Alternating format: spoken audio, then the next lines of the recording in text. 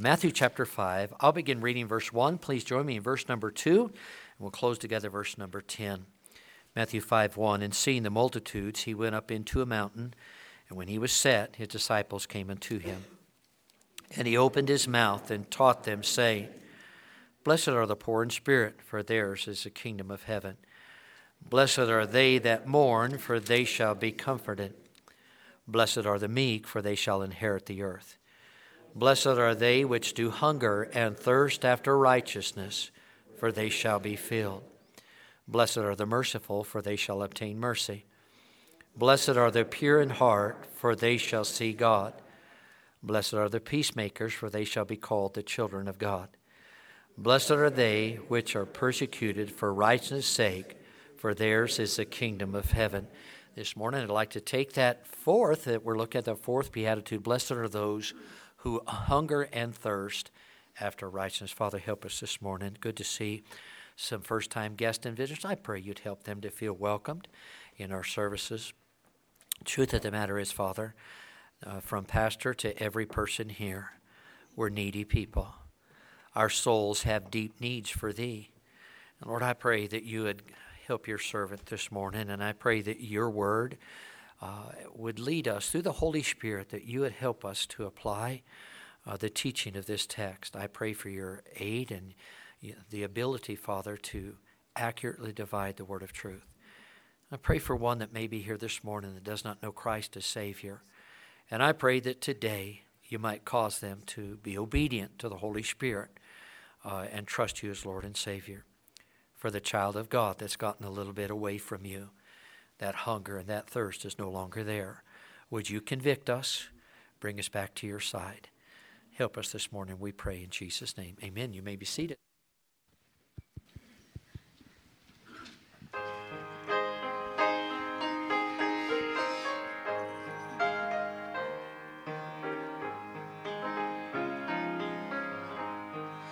I'm kind of homesick for a country to which I've never been before. No sad goodbyes will there be spoken, for time won't matter anymore. Beulah land, I'm longing for you, and someday on thee I'll stand. There my home shall be eternal. Beulah land, sweet Beulah land. I'm looking now across the river, where my faith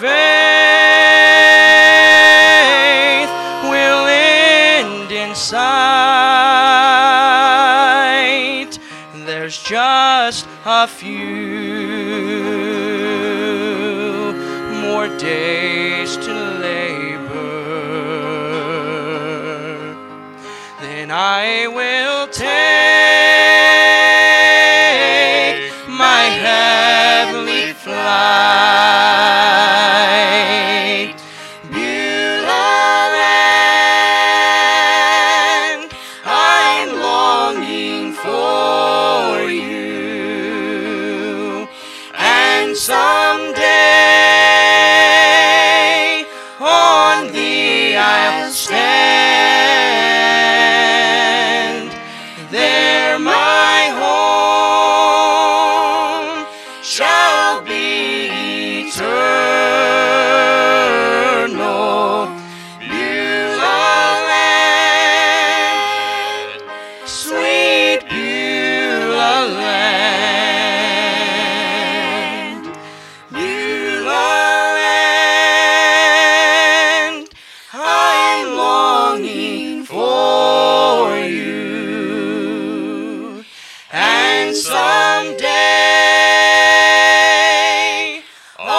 on thee I'll stand.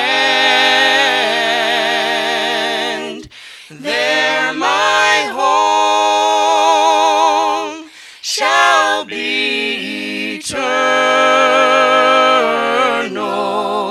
Beulah land, sweet Beulah land. Beulah land, sweet Beulah land.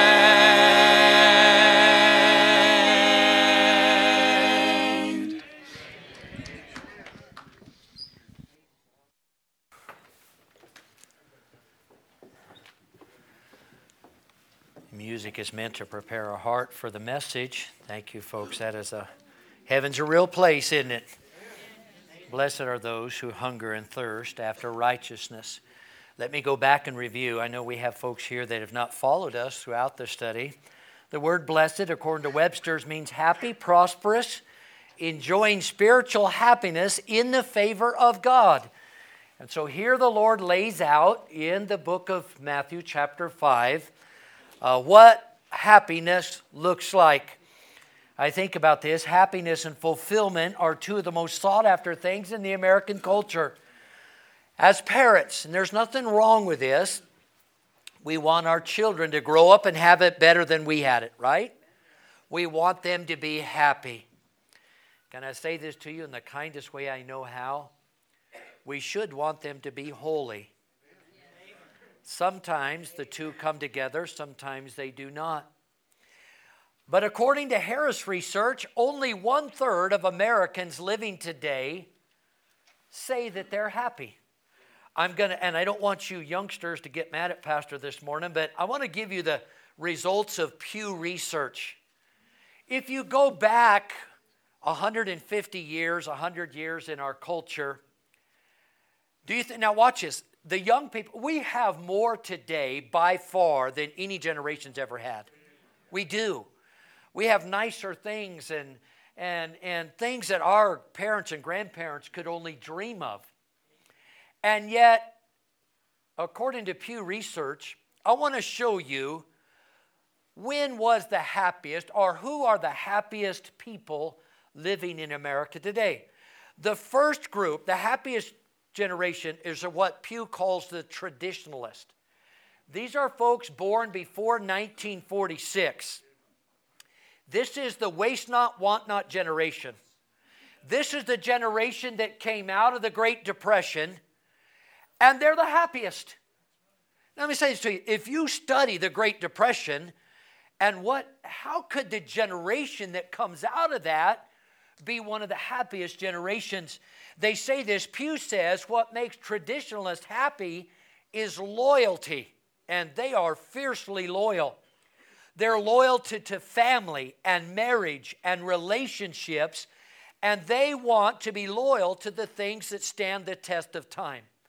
So those born before 1946, Pew found out, are the happiest generation. The second are the baby boomers. Now that's 46 to 64. How many baby boomers here today? You're a baby boomer, all right? The boomers rode a roller coaster of change during their youth. They're witnessing the Vietnam War, the moon landing, the civil rights movement, and they were taught to push back against authority. Jerry Rubin and the Beatles and all of this. This is when policemen became pigs. Push back. So the baby boomers were taught the Vietnam War, stand up, resist. But they're the second happiest. What makes boomers happy is impact. I want to change the world. I want to matter. I want to make a difference.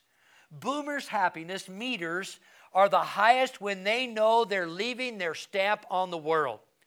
So according to Pew, what is the third happiest group in America? That's Gen X. That is 1965 to 1979. How many Gen Xers?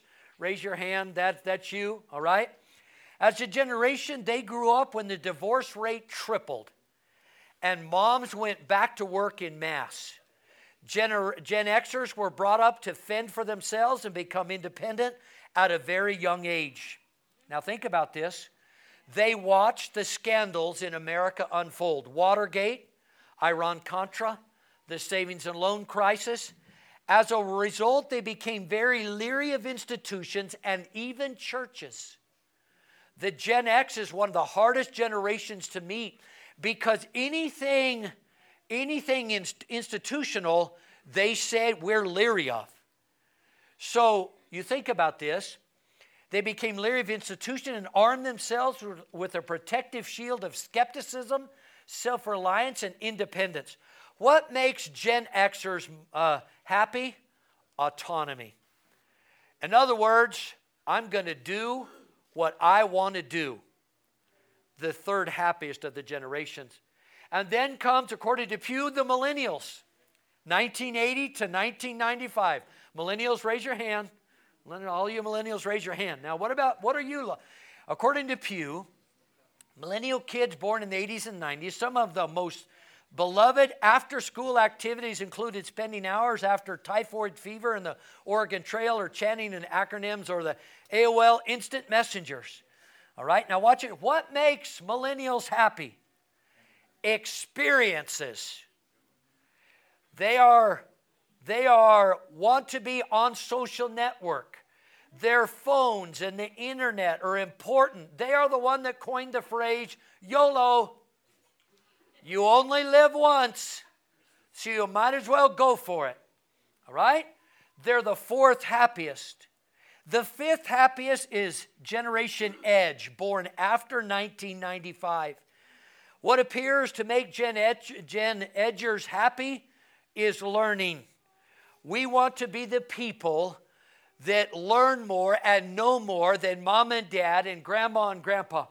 Let me say this to you. So according to Pew, the generation we live in is the least happiest of all generations of Americans. And yet we have the most. Why? Because we're leaning on things that cannot make us happy. And so let's go back to the Word of God and let God tell us where happiness emanates. By the way, a recent study I heard, and you may have heard the same thing, proved this, and this is not a Christian study, a religious study, that those that go to church regularly are some of the happiest people alive. All right? And so there's something to that. And you think about that. In fact, today, our culture is not happy. They are mad and angry. Have you seen the protest in our country? Have you seen them recently? That we don't get what we want, so we're going to protest. We're mad and we're angry. Now, I'm going to say this to you. Let's go back and review a little bit of what we've learned. Blessed are the poor in spirit. We summed it up like this. Poor in spirit, we should admit our need for God. Amen. Do you this morning have a need for God? So you and I, before we're saved, we have to have become poor in spirit and admit my religion, my church, my good works, everything that I do does not fill that need, that void that is in my heart. Become poor in spirit and admit your need for God. Then when the second Sunday we looked at mourn, blessed are they that mourn, and we said this, be willing to be broken before God. I know we men, and I like a man's man. I don't like a feminine man. I don't get along good with feminine men. I think men ought to be men. I think that in America was built on the back of men. Then let me say this to you. In the culture today, what I'm saying is not politically correct. Not politically correct. Masculinity, male masculinity. Did you see the Gillette ad? Huh? Go and Google it. Just look at the Gillette ad. Men, put away your barbecues and put away your guns and put away all of these things that men attach themselves to. I'm going to say this to you, but men, all those things being true, we ought to know what it is for our hearts to be broken. It's not a shameful thing for a man to shed a tear. Not a shameful thing for a man or a woman. So we think about this, to mourn, to be willing to be broken before God. We looked at 2 weeks ago, meekness, to give up your quest for personal rights. We said this at the end of that message Sunday morning 2 weeks ago. We've shown this, and not only Pew found this out in his studies, that we look at this. The preaching of rights will garner rebellion, hence Vietnam. I have my rights. The preaching of rights will garner rebellion. The preaching of responsibilities will bring revival. Amen. Give up your rights. Now let's look at it today. We see it this way then. Let's put it another way. Poor in spirit is to be humble, to mourn, to be hurting. To meek is to be harnessed. Meekness is not weakness. And today we're talking about hunger. I want you and I to do the same thing I do every time. I don't build a message and to build for you. I look first at the Word of God and I say, Lord, show me what I need. So I'm going to ask you the same questions that the Holy Spirit laid on my heart. Is there a hunger in your heart right now for God? Is there a hunger right now for God in your heart? Blessed are they which hunger and thirst after righteousness, for they shall be filled. And I'm going to ask you this second question to follow up. Was that hunger ever stronger than it is right now? There was a time in your life or mine when that hunger was more for God than it is right now.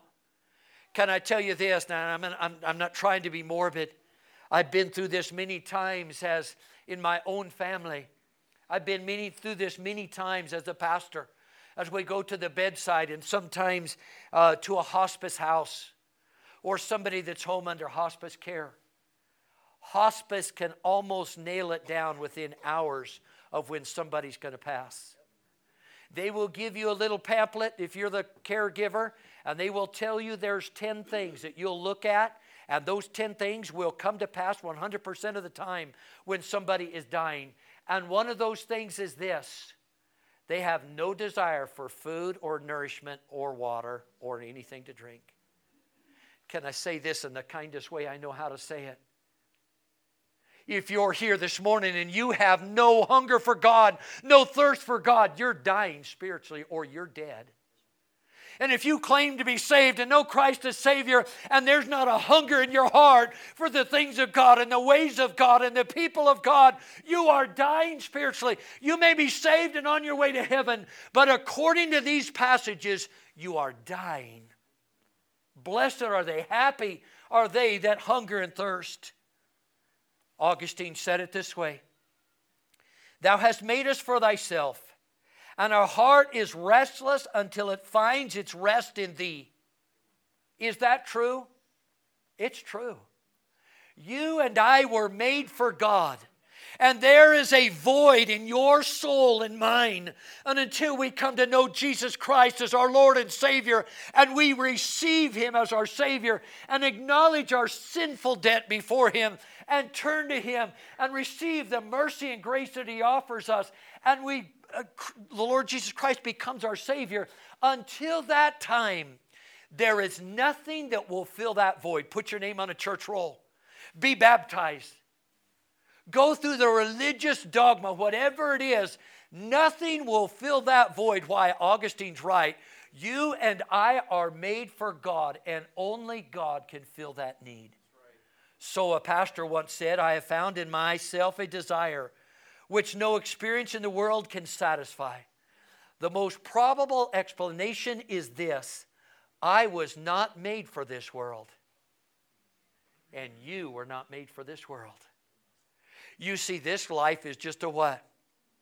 It's a vapor that appears for a while and it vanisheth away. But the next life is for all of eternity. And the truth of the matter from Genesis chapter number 1 and chapter number 2, where God said He formed Adam from the dust of the ground and He breathed into his nostrils the breath of life, and man became a living, eternal soul. You and I were not made for this world.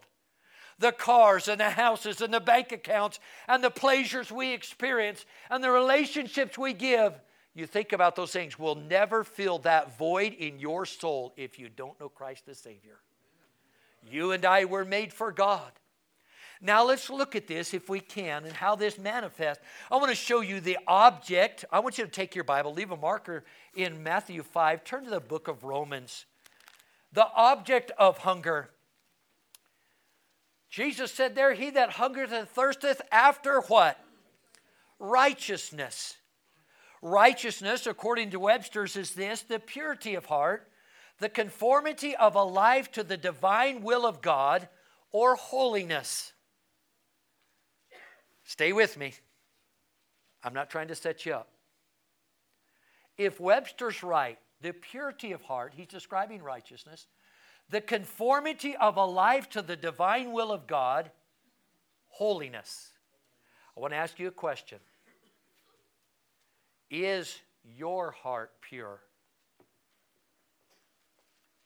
Because mine is not. Jeremiah 17:9 gives us a description of man's heart, and it says, it's deceitfully wicked. But Webster says, listen, and the Word of God says righteousness is, I'm going to conform a pure heart, purity of heart, a life that is yielded to the divine will of God, holiness. Let me ask you another question. Is your life or mine totally conformed to the will of God? Did you do the entire will of God this week, every moment, every minute, every hour, every day? Did you? Because I didn't.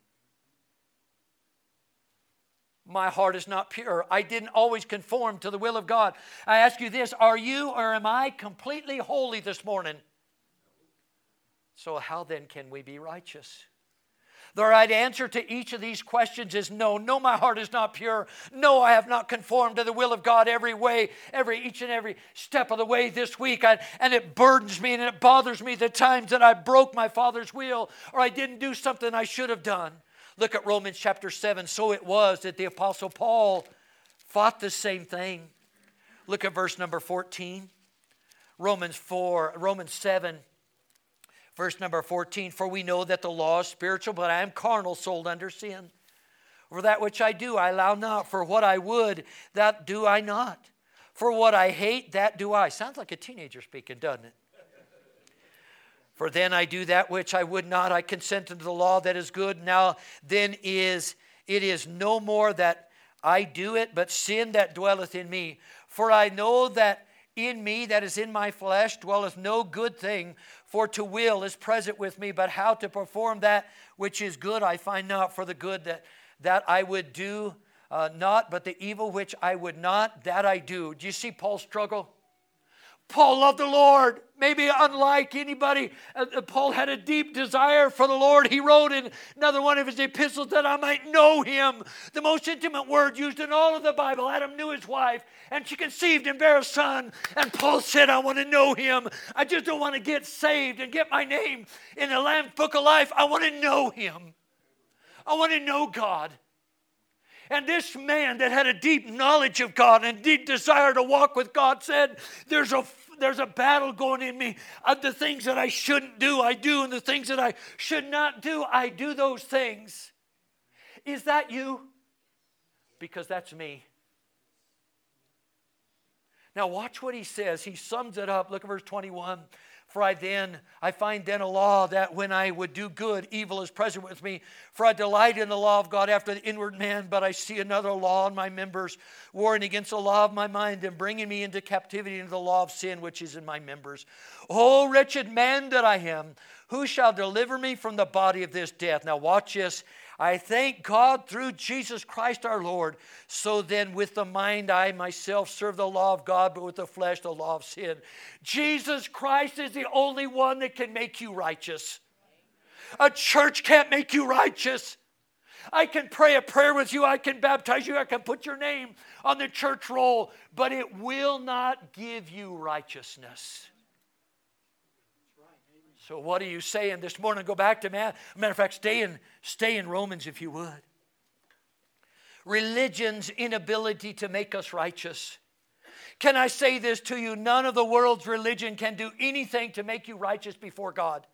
You can leave the Baptist church and go join the Jehovah's Witness. You can leave the Jehovah's Witness and go to the Mormons. You can go to the Mormons and go to the Islamic faith. You can go to the Buddhists. You can go wherever you want to go. There is not a religion that can make you righteous before God. All they can do is cultivate that old Adamic nature. All they can tell you, listen, why don't you live by these rules? And why don't you do this? And don't do that. And all they're doing is cultivating the Adamic nature, the carnal nature in you and I. The religion of this world cannot make us righteous. Can I say this? Matter of fact, go to Matthew 5. Who were the most righteous of all in Jesus' day? The scribes and the Pharisees. Were they not? And look at chapter 5 and look at verse number 20. The scribes and the Pharisees in Jesus' days were the most righteous. The law came down and they watched you to make sure you didn't walk too far on the Sabbath. You didn't build that fire. Your clothes didn't have two different types of things woven together. They watched you and they watched you and they watched you. If you broke the law and you broke the law and you broke the law. The most righteous of all in Jesus' day. Look at verse number 20. Does it not say something like this? Unless your righteousness exceeds that of the scribes and Pharisees. What's he say? For I say unto you that except your righteousness shall not exceed the righteousness of scribes and Pharisees, you shall in no case enter the kingdom of heaven. I don't know about you, but I know this. There is a heaven, and God wants you, and through His Son, Jesus Christ, who came and paid the price, He wants to spend all eternity with you there. The choice is yours, but you're not going to get there through religion. The origins of hunger is righteousness. I want to show you the origins of righteousness. Now go back to Romans chapter 3. You say, preacher, I want to hunger after the things of God, and there is a hunger in my heart for God to know Him. I want to show you the origins of our righteousness. Would you read together verse 23, Romans 3:23. Would you read it together, please? For all have sinned and come short of the glory of God. Is that you? It's me. The glory of God was His Son, Jesus Christ. Is there anyone here that can look in His face and say, if Jesus were here, look in Jesus' face and say, I'm every bit as good as you? No, why?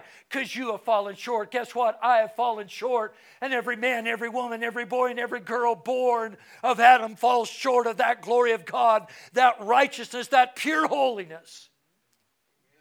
What is the origins of righteousness? The word righteousness occurs 33 times in the book of Romans. The book of Romans tells us that righteousness is first revealed. Look at chapter 1 and verse 17. Can I know God? First, the righteousness is revealed. Verse 17, for therein is the righteousness of God revealed from faith to faith, as is written, the just shall live by faith. For the wrath of God is revealed from heaven against all ungodliness and unrighteousness of men who hold the truth in unrighteousness, because that which may be known of God is manifest in them, for God has showed it unto him. How did God show it? For the invisible things of Him from the creation of the world are clearly seen. God revealed Himself. No wonder it's a horrible thing. A little while ago, my wife and I had the great opportunity to teach our teens, and I taught them about some things I don't like to teach them about. Our young girls, our women are taking the precious life of a little baby, and in now 7 states have said it's okay, even if mama's in the process of giving birth, they can take that baby and kill it. So we talked about, is your life valuable to God? What gives something value? Who made it gives it value. Who made you? God made you. And then second thing that gives value is this: what price somebody's willing to pay. Jesus died on Calvary's cross for you. That's how valuable you are. Why are young people doing this? I'm going to tell you why. We've taught them they came from monkeys. We've taught them the lie of evolution. There is no God. You remove God from life and you have nothing. What difference does it make? And can I say to you this, I'm not going to get political this morning, but child of God, it's a long time. We stopped voting like Mama and Daddy voted because Mama and Daddy voted a certain way, we're going to vote that way. Can I say this to you? We will give an account to God for the people we vote for if those people don't uphold Christian values. Every one of the president candidates that are running for the Democratic Party right now have said we're okay with the laws of New York. How can I, as a child of God, how can I say, you get my vote? Kill those babies. Where's the origins of our righteousness? It's found in the Lord Jesus Christ. But the truth of the matter is, you think about this, that righteousness is revealed. Evolution is a horrible thing being taught in our schools, and here's why. It removes God from life. Then the Bible says in Revelation, in Romans, that righteousness is required. You and I are not getting into heaven in our own righteousness.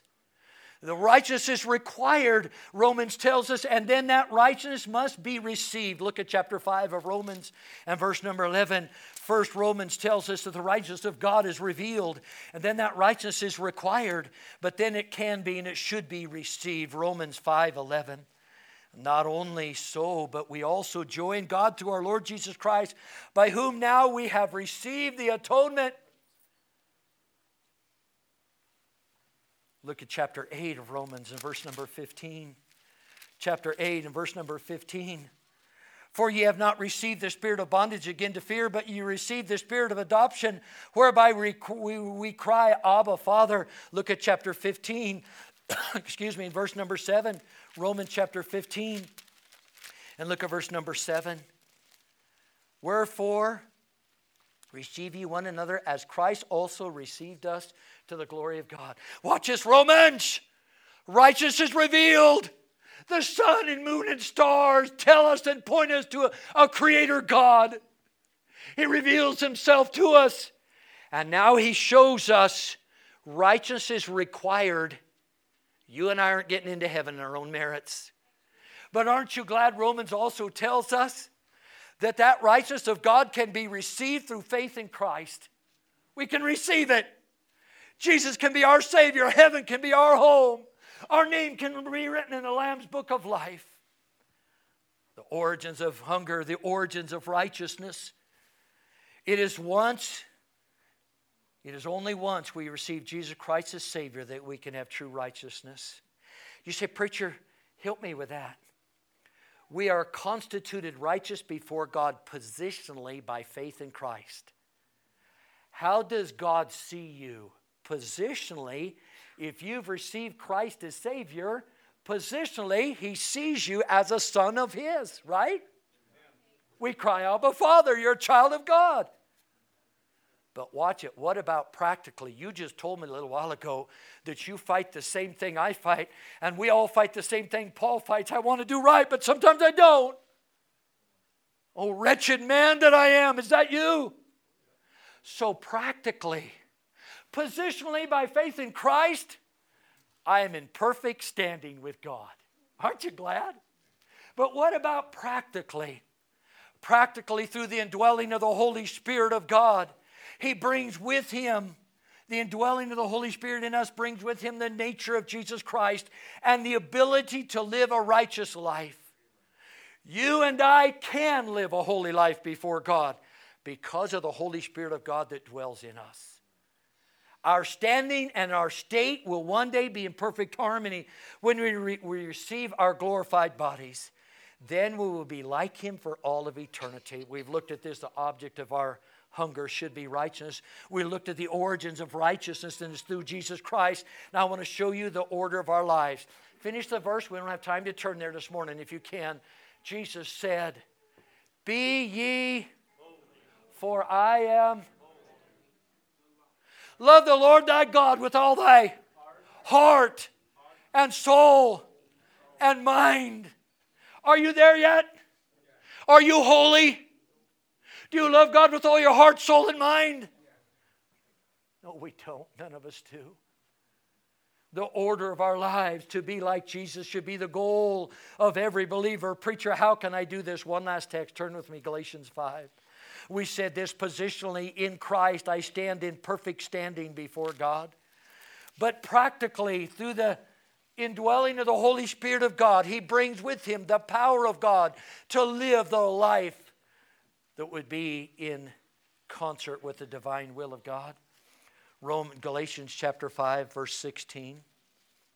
This I say then, walk in the Spirit, and you shall not fulfill the lust of the flesh.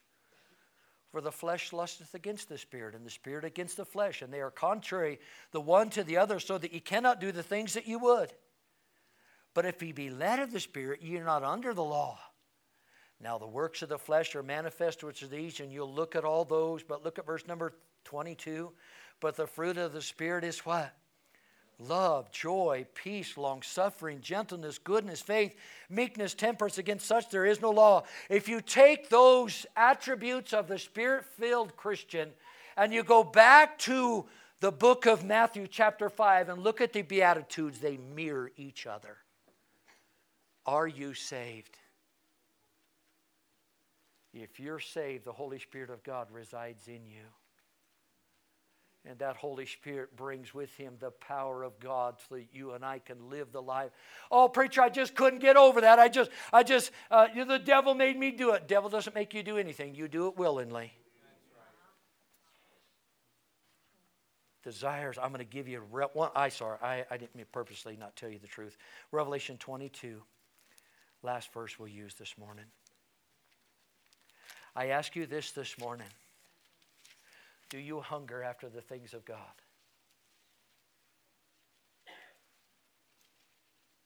There's some in here today.